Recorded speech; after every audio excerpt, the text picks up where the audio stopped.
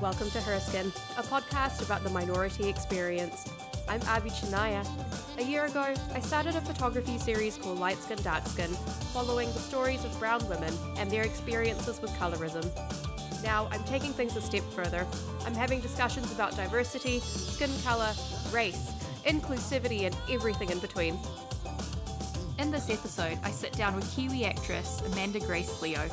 We talk about her Peranakan Chinese Singaporean heritage, growing up in Singapore, and her upcoming project Motherland, New Zealand's first Asian cabaret.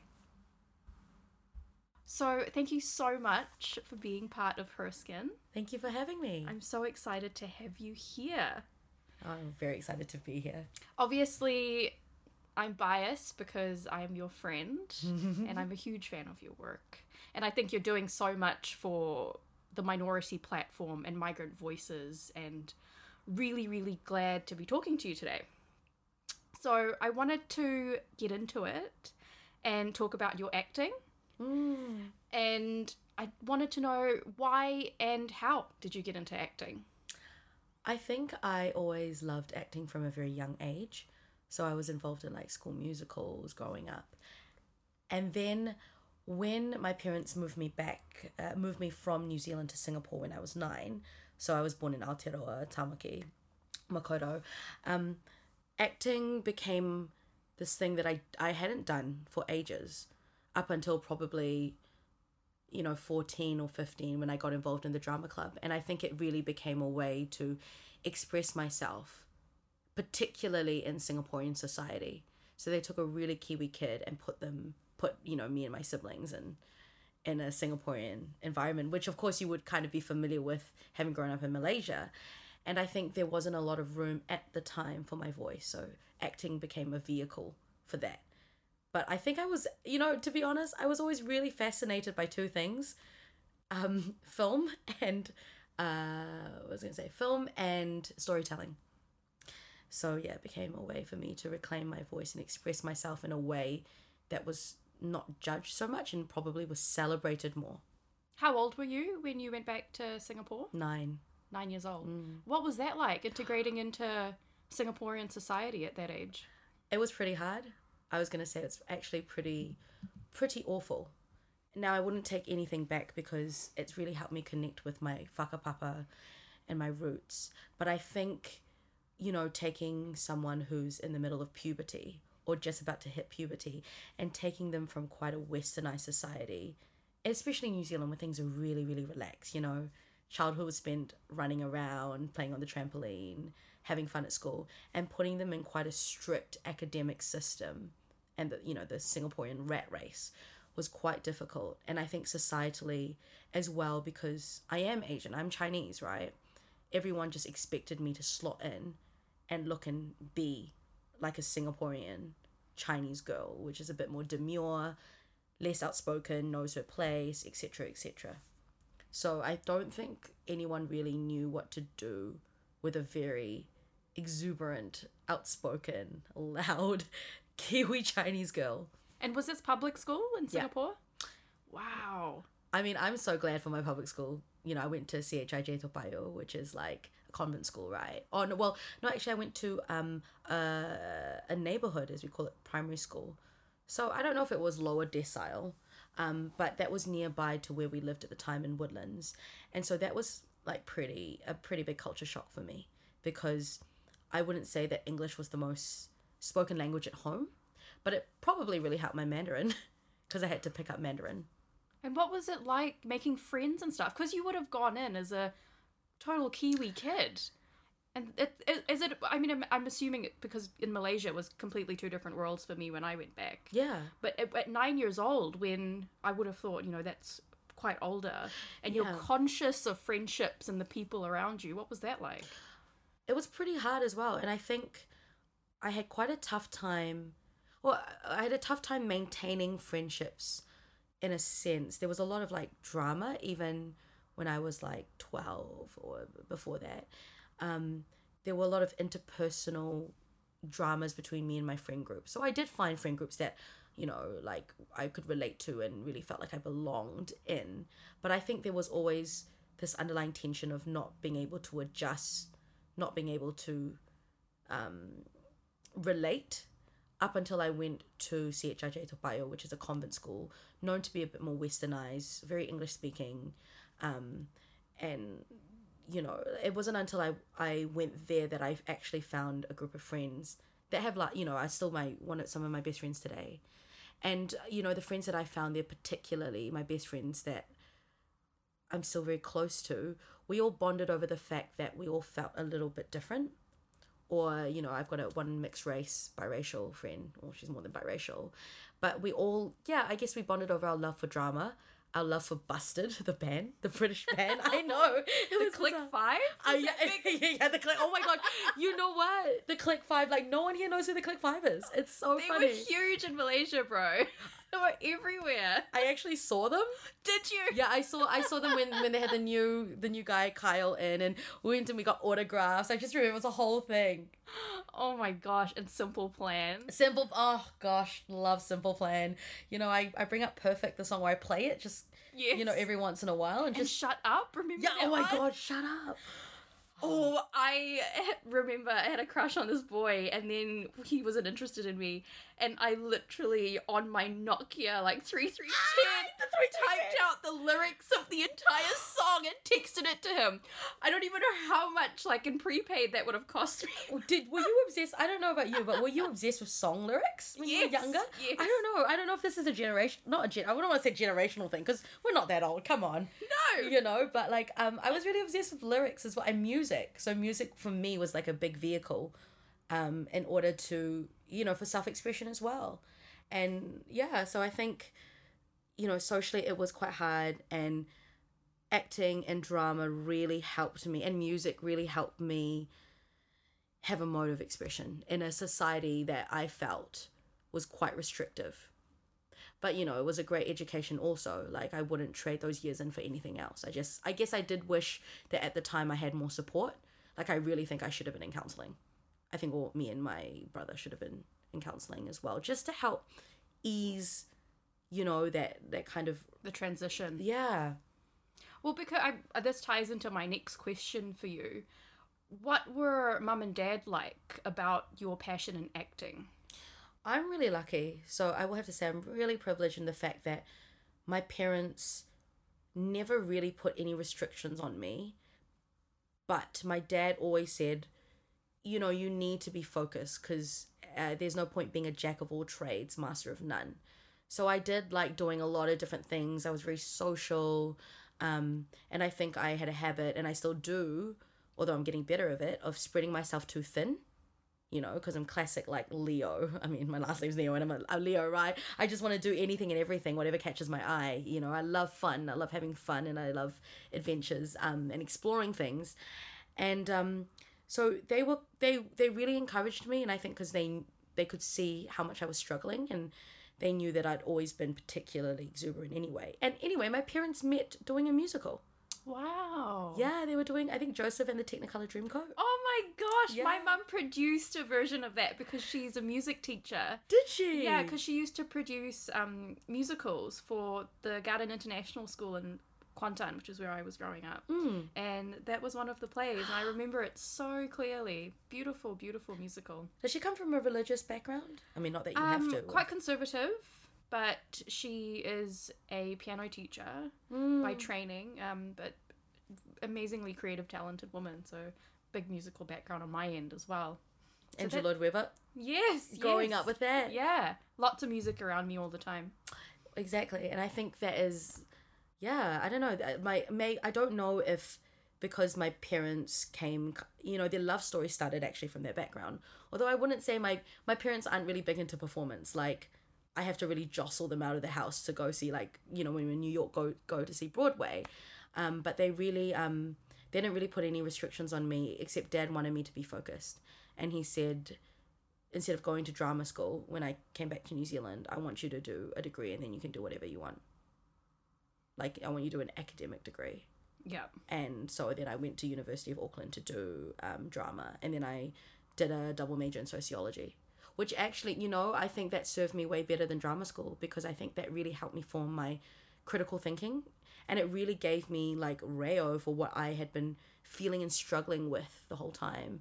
Just learning to think critically about everything from my Catholic upbringing to Western versus Asian cultures to what it means to be like Kiwi Asian, essentially. And you've got some Peranakan blood as well, right? Yeah, I do. And I think it's only like in the last couple of years that I've started to, well, actually only this year, to really started to ask what that means.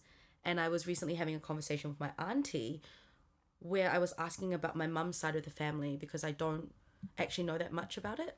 But that is the real Nonya side. I mean, they all speak in Malay to each other. But yeah, I had just had a lot of questions to do with matriarchs, because I'm developing a cabaret about mothers. Yes. So I'm really interested in this idea of like what our whakapapa is, like individually. And yeah, if you look at the Nonya culture, it is a culture of matriarchs. But even within that culture, I'm learning that families are different. So once grandma dies, dad can still take over, and it doesn't necessarily mean that, like mother, or who would then become the mother-in-law, would have, a huge amount of power per se. So yeah, it's really interesting learning about Nonya culture, and specifically how that has impacted, I suppose, my own inherited trauma, if you like. Where is mum's side of the family? Are they in Malaysia? No, they're all in Singapore. They're all in Singapore. But I think my dad's side did come from Malaysia. Like my grandma comes from Malaysia on my dad's side. Okay. But I think with mum, yeah, a couple of generations in Singapore. So the next question I have to keep referring to it Oh, because yeah, it was no, a please. long one. I love it, don't. Has it been important to you to impart narratives that connect you to your heritage through your art? Yes. And I think even in my first like 5 years here in New Zealand, like back in New Zealand, I think I was still quite like chasing the white narrative. I wanted to, I think people of color all have these experiences of internalized whiteness and wanting to fit in, and we want to see ourselves as protagonists. But I guess I always saw myself as a white protagonist in a weird way. And it was only when I did Roots with Proudly Asian Theatre, that I really went, well, this is me standing on stage, really owning that I'm quite different. And I know I've always been different, but maybe I have been living under this bubble that I could be the same as everyone else, and I could follow that trajectory of like, get an agent, go for these auditions, get a big series, maybe go to the States. And now I'm finding that, instead of wanting to be the same, of course, this narrative everyone knows, but my specific story is, of course, what makes me unique, right? And Absolutely. that is coming with me finding my voice and learning how to express my politics. And so now all the work I make is more interested in things that I want to explore, I suppose. But also theatrically, a lot of my training was done in Singapore, and it borrows from a lot of Southeast Asian kind of theatre making. I mean, we studied Brecht and all that, all of that stuff, but there was also a lot, a bit of puppetry work. We studied Southeast Asian plays. We studied Ko Pao Kun.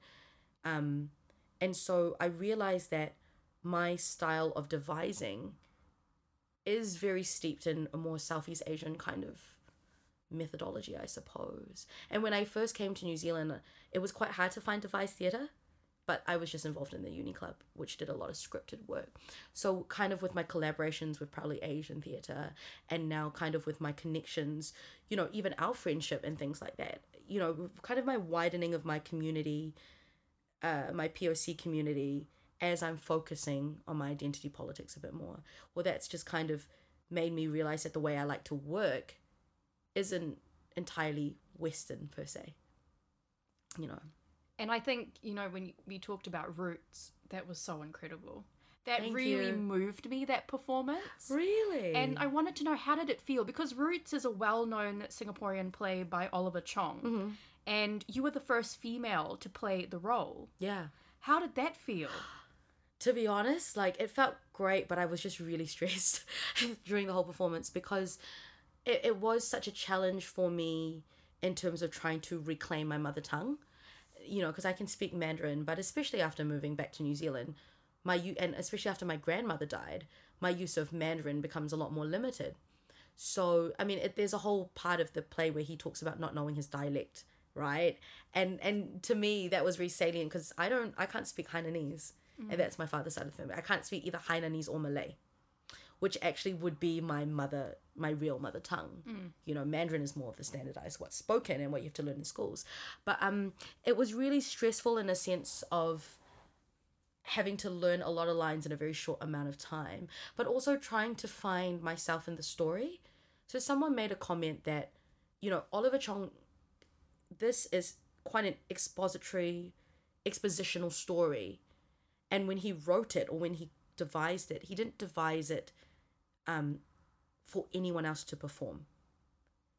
Actually, when you read the script, I mean, it's my opinion, and I love the story and I love the script, but it's not written in a way to be handed over to another performer so they can pick it up easily. It is just his words and his story. And the big challenge was trying to make that story my own and trying to find a theatrical language to communicate that in, because it's not really written theatrically. Does that make sense? Yes. Yeah.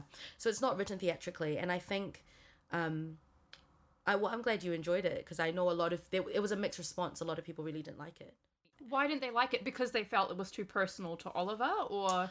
I think the theatre conventions used might not have served the story the best, but it was a learning curve for me in Chailing, and I'm really proud of the work we made, and it was a lot of fun creating every single character, and it was a great exercise for me as an actor to have to perform this beast of a show.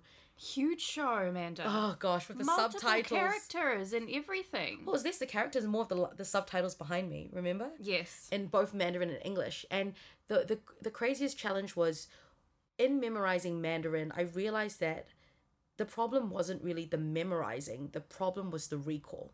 Because when you recall in a language that's not your native tongue, you might not necessarily recall it in the way it's written.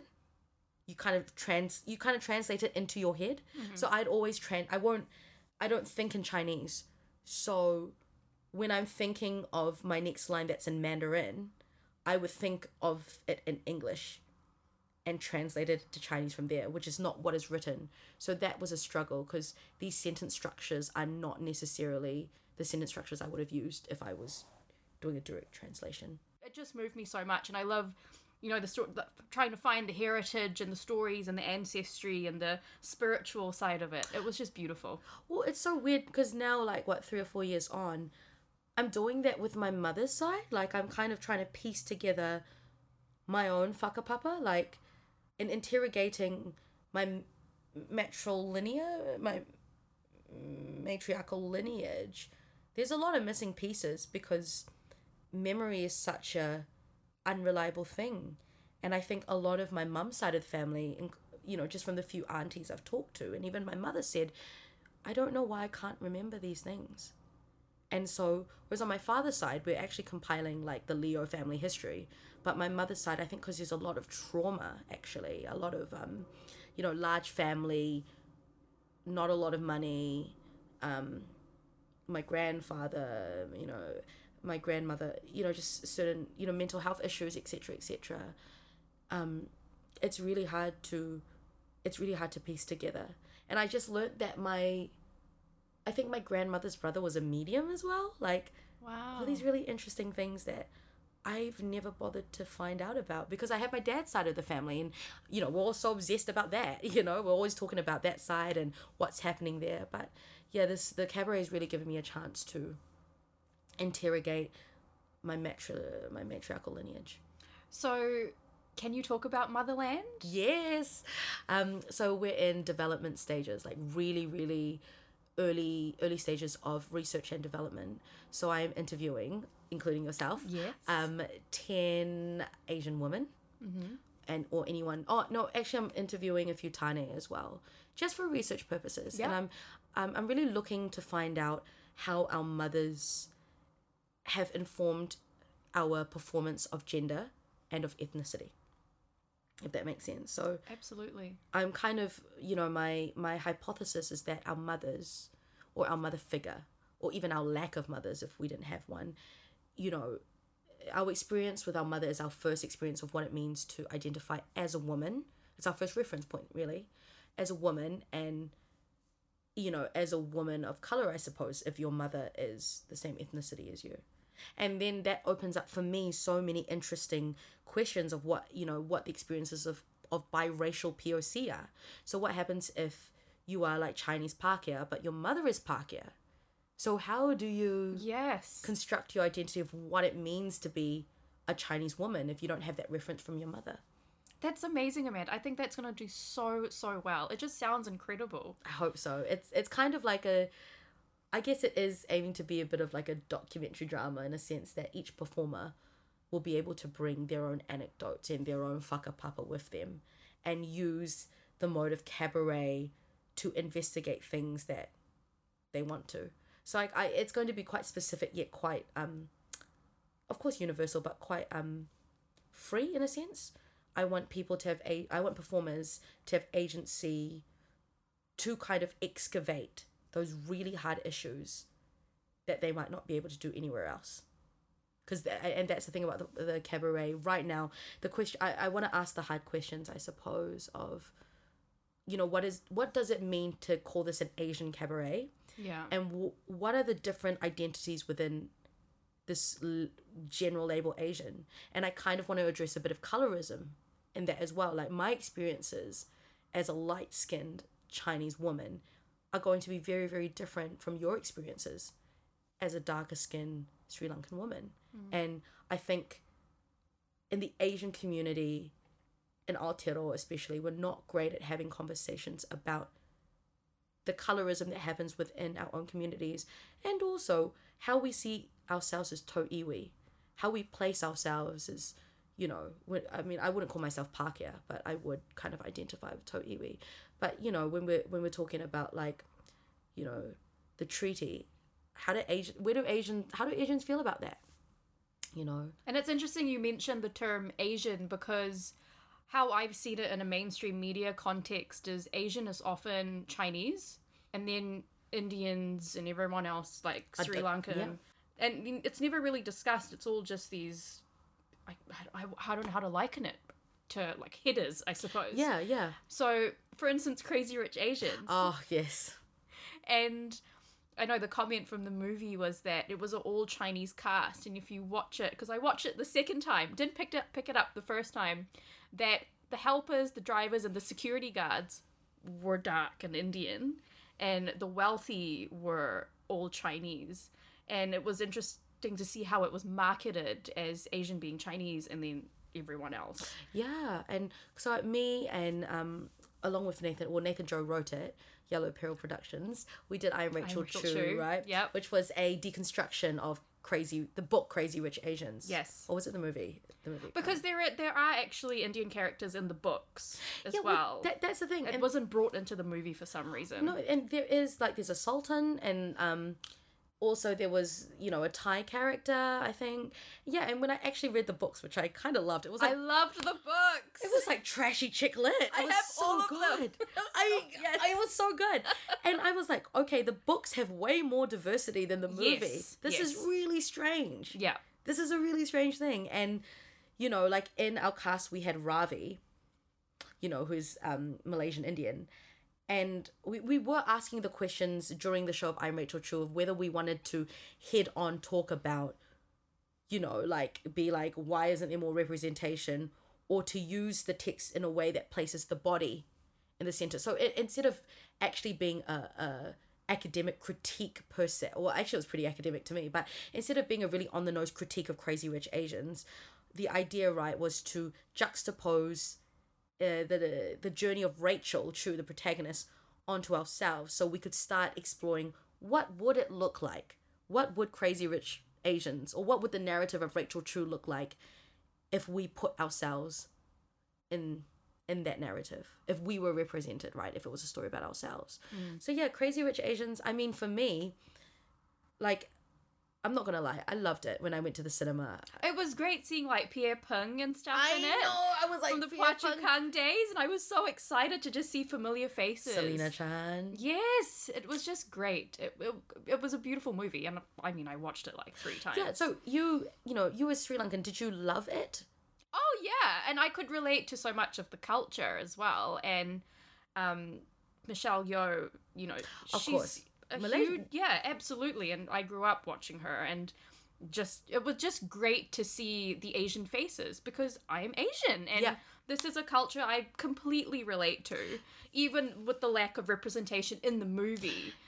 It's not far off the Datins and the Datin series, and all the rich and the richer, and it really hit it on the head, I think. But it was this interesting. The conversation we were having around that was, that we're having now is about the convergence of national versus ethnic identity, right? And like, as much as I loved the movie, I didn't cry because Nathan did ask me, he's like, "Did you cry?" I was like, "No." No, I didn't cry either. No, but lots of laughs though. My like beautiful Pākehā friend next to me, one of my best friends, she did cry, but I don't know if it's that from like watching me like have in that movie I felt so free because it's my hometown to be like, oh my god, yes, that's Selena, that's Pierre Peng, but there was this undercurrent of, my friend group is not represented in this movie, and like it's weird because Singapore is very diverse. There's a lot of racial tension. Well, that was my next question. Oh, yeah. Because, growing up in Malaysia, I've only ever been to Singapore twice in my life. And my mum used to travel to Singapore a lot in the 60s, 70s, because we had family there, I think. But I only went twice in my entire life. So I never really knew what was happening across the ditch in terms of race relations. I think you guys got your own. We've got our own problems. I mean, you've got But I wondered what it was like in Singapore. What are race relations like there? Oh, where to get me started? There is a lot. I mean, and with the most recent election, there was a lot of kōrero around, discrimination against minorities in Singapore, and Chinese are the dominant ethnicity there, and then you've got your Malays, Indians, or your other, and I'm doing air quotation marks, which is Eurasian, Caucasian, etc. That's so bad. I'm just dismissing a whole bunches. There was a lot of talks in politics. We had, I think it's Raisha from the Workers' Party. She came out or a statement that she'd made a couple of years ago about, minorities facing discrimination. It resurfaced, and then there were police reports made against her because there's laws in Singapore against inciting racial tension. So there was this huge, this conversation has been bubbling in Singapore for years. And I guess for people who are, I don't like the term woke, but yeah, maybe the woker left. I don't even like those terms anyway. But people who, minorities in Singapore will be able to tell you their experience, right? But it's really, I think Singaporeans are really reluctant to have this conversation about the racism that occurs in Singapore and casting in all areas. And when you were growing up in Singapore, did you feel it too, as someone who was in the majority race to the minorities? Did you notice it? Yeah, I noticed comments. And also I really for me actually, more than just discrimination against Malays and Indians, it was the whole domestic market of employing Filipino and Indonesian maids. Like the whole idea of importing labor and having a live-in maid that's not paid amazingly. And often treated very badly. Yeah, and like having one day off a month, and like, growing up, because we had a small house, I shared a room with my helper. In fact, we shared the same bunk bed, but that wasn't great for her because she doesn't have a separate space. And I just think these kind of working conditions, to me now living in New Zealand, it seems bizarre that we have live-in maids who are there 24/7. And although they technically don't need to be working between the hours of 8 p.m. or whenever they go to bed to when they wake up at 6, it's ridiculous. And I don't even think they're paid that much. They're not. They're not, right? Well, often not. I don't know if there's more regulation there now, but I remember in the papers, because there was like a period where there was a lot of media attention around how Indonesian maids were being treated in households, and there was a family where the mother like took an iron and did that reach Singapore? Yeah. Yes. Well, that was a huge thing. Singapore has it as well. The iron burning and then is like such a common peed thing. on her or something. It was just really, really awful and bad. And well, I never had a live-in maid, so I wouldn't know what that experience is like. But I did see growing up people around me not treating their like maids really well, and yeah, it definitely teaches you a lot about how to treat people, which is nicely. I know, you know, but and even with like respect. even the standard of how you treat your helper or your maid in Singapore is quite, I feel quite low, you know, and everyone's crammed in these tiny apartments. And there's like no regulation, like at the time, nothing to protect these people. And they've got families and sick family members at home that they have to support with their like. I mean, they have to tiny surrender their income. passport to their employer. Yeah. Which to me is like, wow, it's to make sure they don't run away. And I mean, the whole idea now just seems so archaic. Well, my dad recently retired as chief psychologist of Singapore prisons. So his work has always been in rehabilitation. And recently he had said to me that, you know, I think you are like me in a sense that you've always found your thrills not in extreme sports, but in social justice, in philosophy, in art. And I am very grateful, I think, to both my parents and their worldview.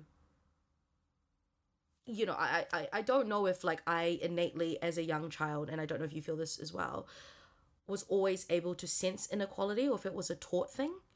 I mean, I definitely think, I mean, from the sounds of it, like... No, never really noticed it, never thought about it. Wondered why some certain friends were more privileged and had the attitude of privilege when I didn't, because I wasn't getting the same rights or attention.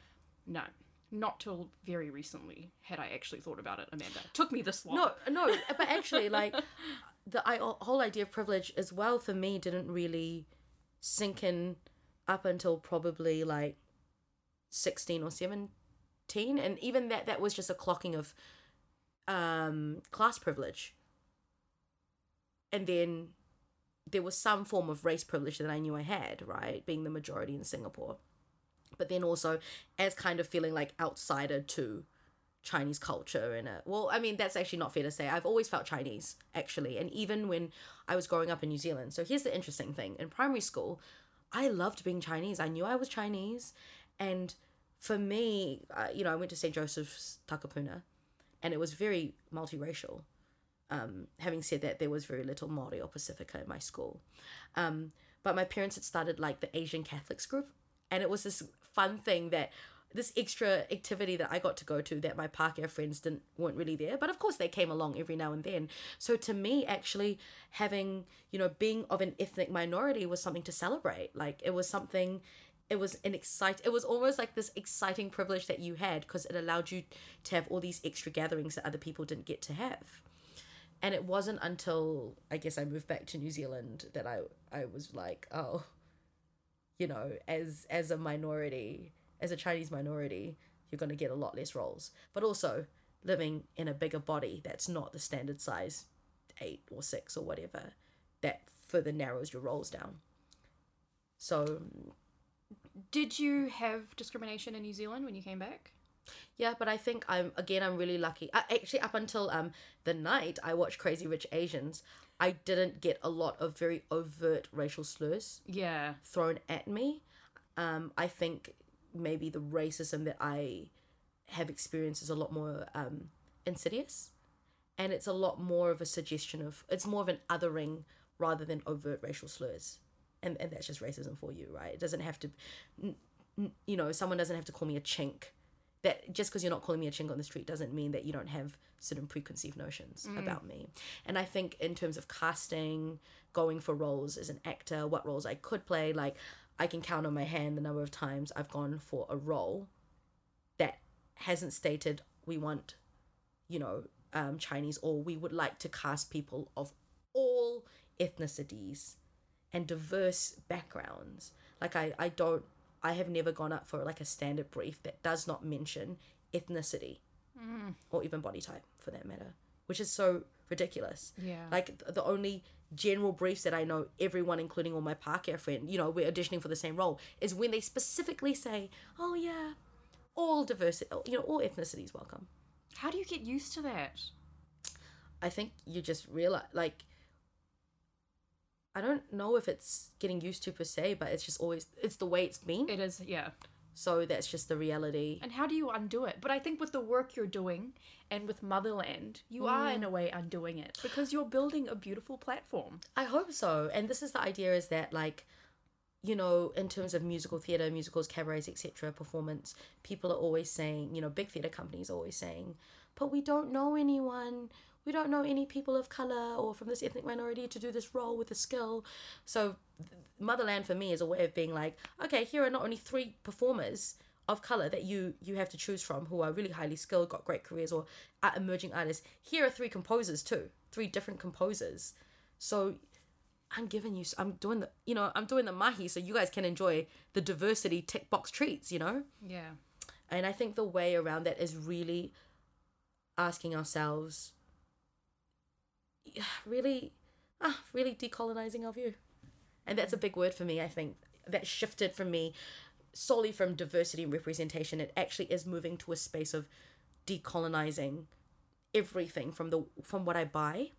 So even like my activewear, I'm really big at plugging Hine, you know, this amazing activewear brand, you know, refuse to buy from Lululemon's, etc. But decolonizing is also a way for me to honor Te Tiri, like, as tau iwi, as, you know, I'm first gen here, but as an immigrant here, I still want to be able to honor Māori, honor the treaty, and all that kind of things within being a Chinese, Kiwi, Asian in Aotearoa.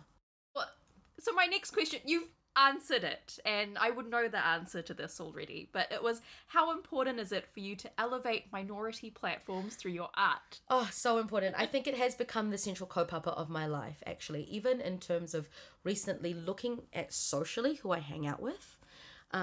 You know, actually in the first 5 years, and I love it, you know, you'd see a lot of Pākehā in my friend groups, and I still have, you know, very, very close Pākehā friends. But I think, you know, even in terms of who I dated, I realized that I'd become, you know, fallen into a pattern of going for Pākehā men and never considering POC men. And I've had to really sit back, you know, in my kōrero with myself and ask, why is that? What is there something in you that still wants to assimilate? You know, and I was talking about this with, you know, people, and I hope that it will be in the cabaret, but this idea that, you know, if I married or dated, you know, a white Pākehā boy, you know, then maybe I would feel like I am a Kiwi. I am, you know, that multi-ethnic Kiwi girl who has links to Pākehā, who gets to go see, you know, their Pākehā parents down in the Mount. I get all of that, like, Western, you know, that Western lifestyle that I grew up really wanting and not having.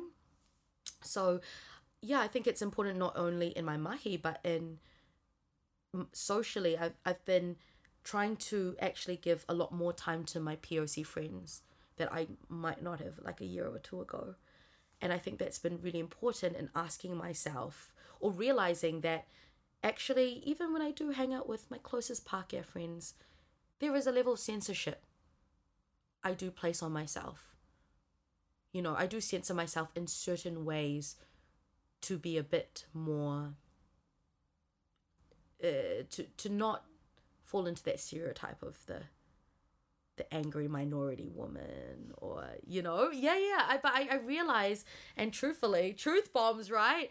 But, you know, I think around a lot of my Pākehā friends, I do censor myself like that.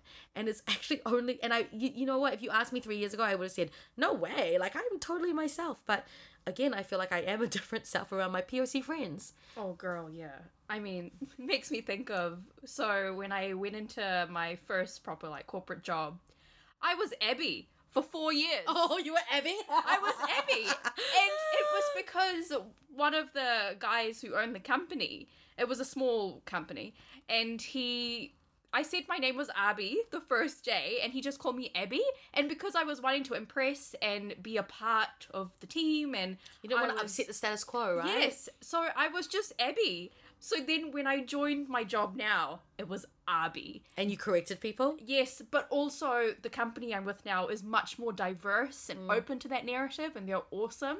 And I never ever felt like an imposter, but that's how I felt in the job before that. Because I was freaking Abby. That didn't help. But imposter syndrome, right? Like, Yeah. I think a lot of POC have this, you know, like, you know, when you are in a predominantly Pākehā space, you know, you're just waiting for somebody to turn around and make a comment about your heritage that's going to make you feel like, I don't belong here, you know?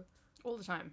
And I'm really lucky in terms of my name, like Amanda Grace Leo. It's all very, you know, it's very Latin roots, very Western.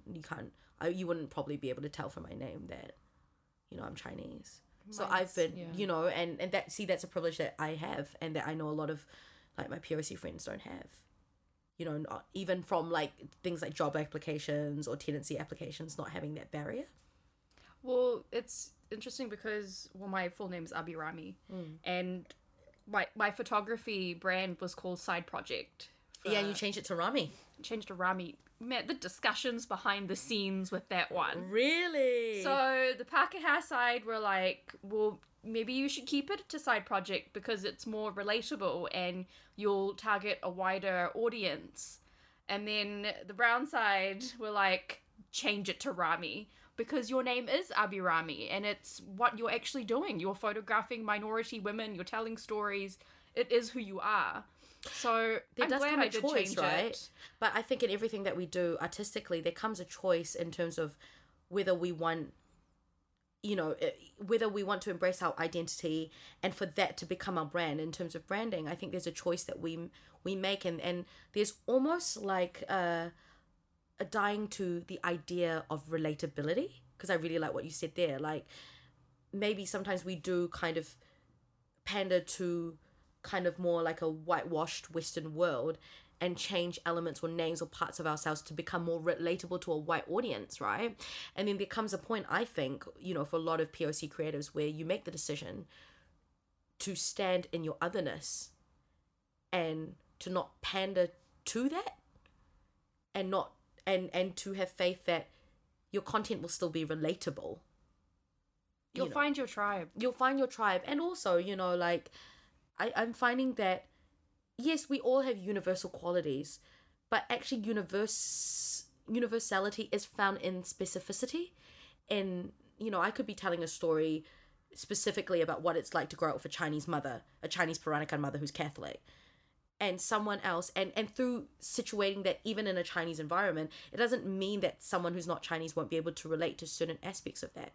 And one of my favorite moments, I think, of, or the feedback that I received from I'm Rachel Chu, there was like a little game we played, I don't know if you remember, where we started making a game of like Asian parent stereotypes. It was like we had to like fire off like, you know, one by one Asian family stereotypes, and a Pākehā friend said to me, I loved that because there were moments where I went, oh my God, yeah, that's me. Even though it's an Asian parent stereotype, that's my mom. And then there were other times or other stereotypes that came up where she was like, oh, wow, that happens. I would never have thought that that's a thing.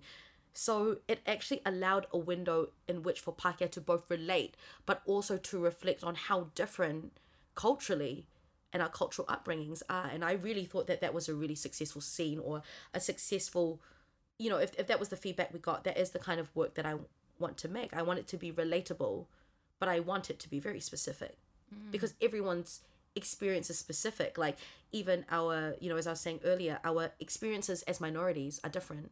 Like, I technically belong to the model minority class, right?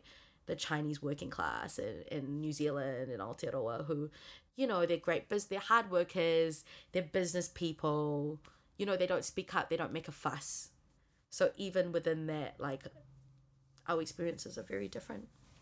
Oh, Amanda. Well, my last question to you was, what's next? Oh, what's next for me is, well, still Motherland. So working on that, working on getting the legs up and going for that. I'm also on my yoga journey. Yes. So I'm also trying to decolonize my wellness practice, right? So I think at some point I'd really like to go down, and I'm going to say this on air so y'all can hold me accountable, but at some point I would actually love to go do Afi Yoga, Jace Tapatu down in Wellington. He does an amazing whole order yoga like course. Wow. And regardless of whether I want to be a teacher, I kind of want to, I want to go and learn a lot more. And I've just been doing a wonderful critical yoga podcast group. It's like a book club, but with podcasts, at Mahi Yoga in Newmarket. So you kind of sit around and critically talk about different aspects of wellness and yoga, specifically cultural appropriation, spiritual bypassing. So I think the big journey for me, apart from my artistic practice, is my spiritual practice. So kind of trying to detangle, I think, from my Catholic roots and like real Western Catholic ideology of what's right and what's wrong and what's evil and what's good. My journey right now spiritually is really kind of getting to know my body, and more than celebrating my body, learning how to work with my body.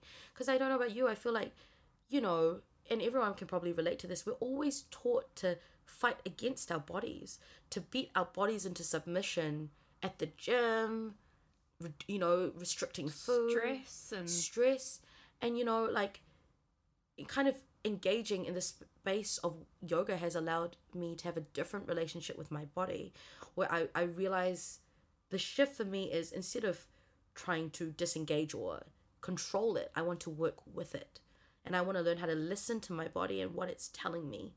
Because I am really starting to sink into the idea that we are all born with all the tools we need, and our bodies are amazing things, and healing, etc. And I want to learn to work with my body, and that also works with like a yoga lens of how do we make yoga more accessible, and move away from a very ableist asana yoga practice, and even the way we think about yoga. How do we make yoga and the tenets of yoga accessible to people with different bodies, different ability levels, etc., etc. So the next big journey is really to